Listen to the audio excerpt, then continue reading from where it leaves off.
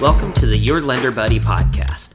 This podcast is designed to empower real estate professionals with industry knowledge that they need to succeed.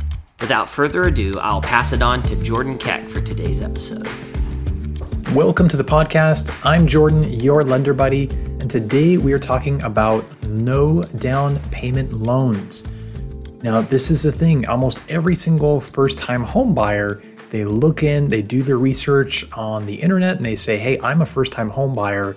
There are programs that are going to help me out. And usually what they mean by that is no down payment loans. So we're going to talk about what some of those are today. And as you know, there is no free lunch. All programs have their pros and cons. So as we go through these, my goal is that you would become familiar with these programs and be able to empower your clients to ask the right questions, become familiar with their options. You don't need to become an expert. You need to know enough to be dangerous and to ask the questions to understand what's going on here. If something sounds too good to be true, it probably is, and you may just not be getting the full extent of that program. So with that, we can get into a home. I mean, the benefits of being able to use these programs here, you can get into a home without having to wait for prices or rates to change. We saw the power of this going back into the early part of 2020. If you were able to get into a home, you didn't need to save up money for down payment, and you got in 3 months, 6 months, a year before you would have otherwise been able to, that could add up to tens of thousands of dollars, in some cases hundreds of thousands, because you were able to move sooner than later.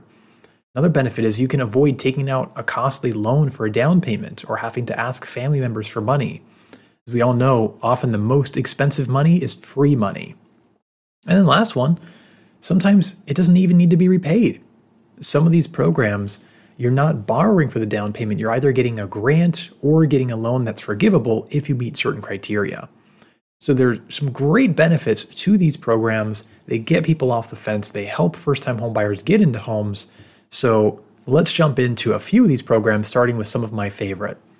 The first one, you don't necessarily think about it as a first-time homebuyer loan or as a down payment assistance loan, but it's going to be a VA loan. By far my favorite product here. And the reason for that is it's a benefit that's given to those who are either in active duty, met a certain timing requirement, or have served in the military and are able to use this as a benefit. It's a reward and a recognition of service for our service members to be able to use when buying a home. Among other benefits they get from the VA home loan does not require a down payment in most all circumstances. There's no there's no loan limit on it. There used to be several years ago before they passed a new law saying now you can do a VA loan up to any amount. And the only restriction is going to be dependent on the lender, which is usually going to be somewhere around $1.5 to $2.5 million. But again, VA doesn't set a limit on this.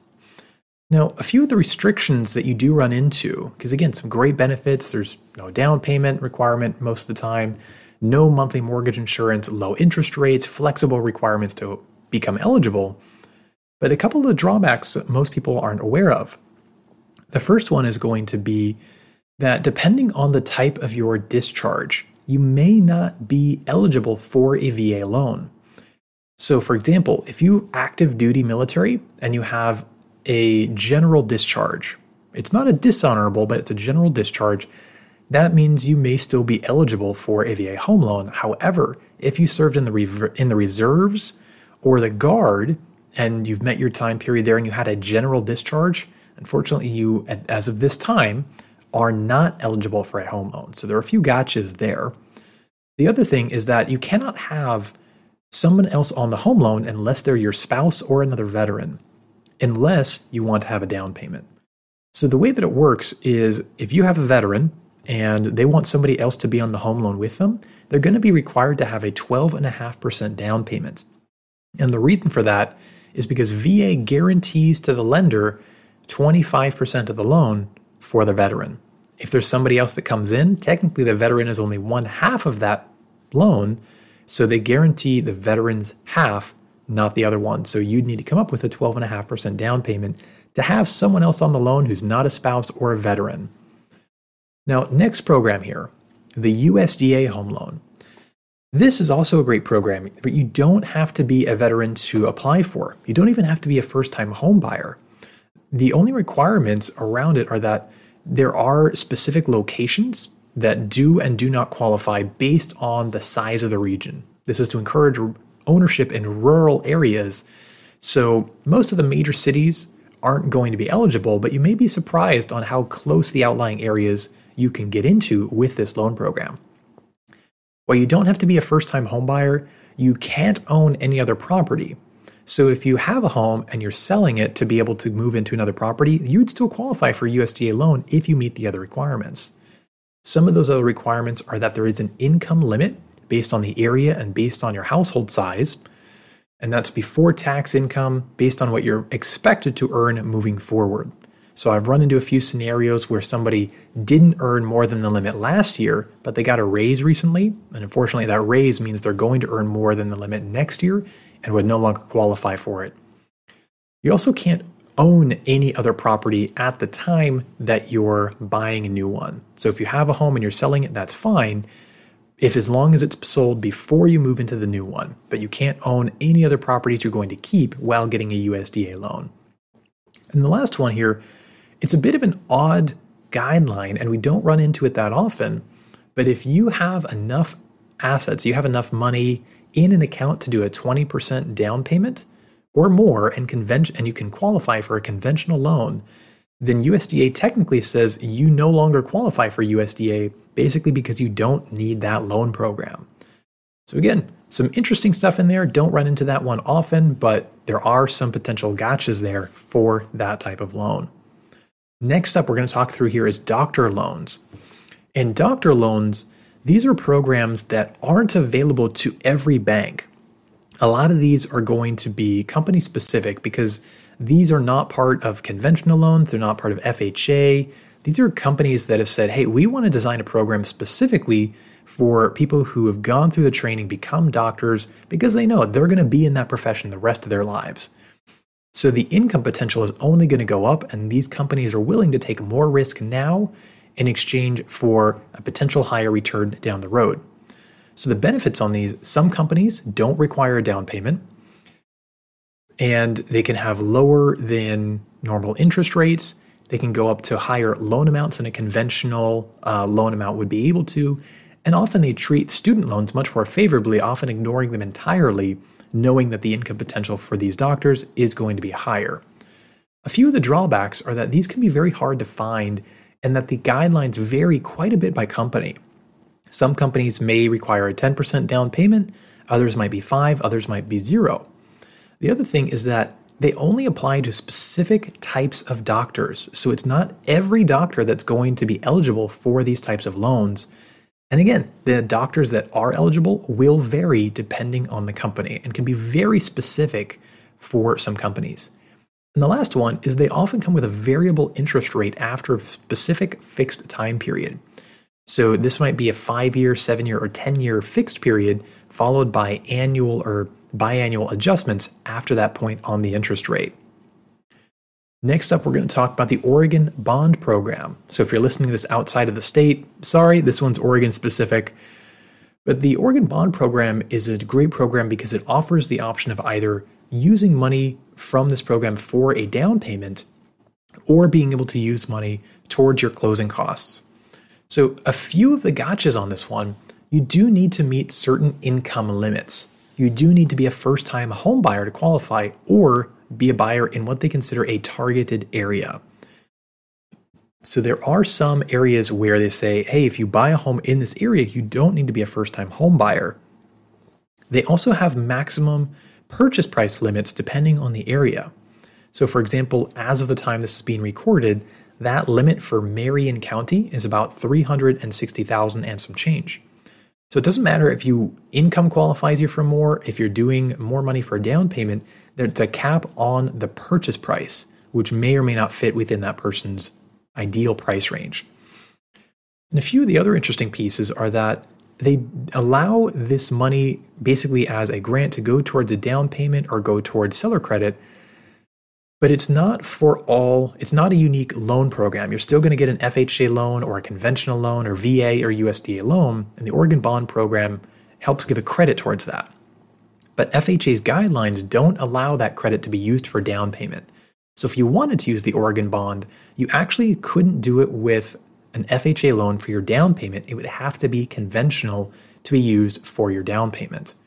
So if somebody may not fit into that credit bucket for a conventional loan, then they wouldn't be able to use it on FHA for that down payment, only for seller credit on an FHA loan. And then the last one, this is a really interesting piece to me, is once you get the Oregon bond program, you are never able to rent out that home unless you refinance out of the Oregon bond loan program. Now, most loans, you can buy it to live in it as your primary, live in it for a year, turn around and rent it out, and that's perfectly fine. You can keep the loan on it. But the Oregon bond program specifically says you are not able to keep that loan and rent out this home at any time. Even if you've lived in it for 10 years, if you plan to rent it out, you need to refinance that mortgage. So interesting stipulations. And then the last one I want to touch on here isn't so much one specific type of down payment assistance program as it is a broad category. And this is going to be programs that don't give you a grant for your down payment so much as they do a second loan.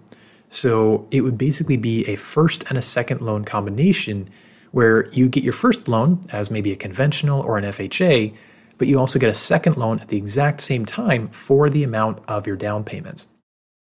This is a program that typically has a higher interest rate on the loans that you get, both of them, the first loan and the second. Often they include tighter underwriting standards. There may be income or location restrictions on these. And in general, the fewer the restrictions, the more money that you pay to get them. Because in these scenarios, these can be good programs for people who, if they don't fit in the buckets of the other loans available, they have good income, they can qualify for more than they want, and they're willing to pay a little bit more for their mortgages, and they're just not able to save up for the down payment. This can be a good program. But again, you are paying for the benefit of that program. It's essentially getting a loan. You truly are getting a loan for your down payment and paying a higher interest rate on your mortgages as a result. So with this information here, a couple other things to keep in mind. No single loan officer will ever know all of the down payment programs out there, including myself. Don't rely on any one lender to tell you or your clients all of the programs, know the ins and outs of all of them, and determine which is best, because very few lenders have all of these programs. So if they don't even have them, they can't necessarily tell you the pros and the cons, or know if it would be a better benefit for you to go somewhere else. Ask around, find out the pros and the cons, be able to prompt your clients to ask good questions so they understand the program that they're signing up for. Sometimes a program is specific to one company, and at other times it's available to all lenders. So that's where it can be difficult to know if one lender says that these are all the programs available. There's probably more out there that they just either aren't aware of or aren't telling you because they don't have access to it or know about it. When in doubt, check it out. There's far more programs than this out there, but again, these are going to be your biggest, broadest categories for it. So as always, know this is great information. Make sure to pass it along to your team. Subscribe if you haven't already for more great content, and let's continue to elevate real estate together. This podcast has been brought to you by Jordan Keck, NMLS number 1017341, branch manager at Advantage Mortgage Incorporated, 5955 Shoreview Lane North Suite 200, Kaiser, Oregon 97303. Company NMLS 1770599, Equal Housing Lender. Jordan Keck is licensed in Oregon, Arizona, California, Colorado, Idaho, Montana, Texas, and Washington. Until next time, thanks again for listening.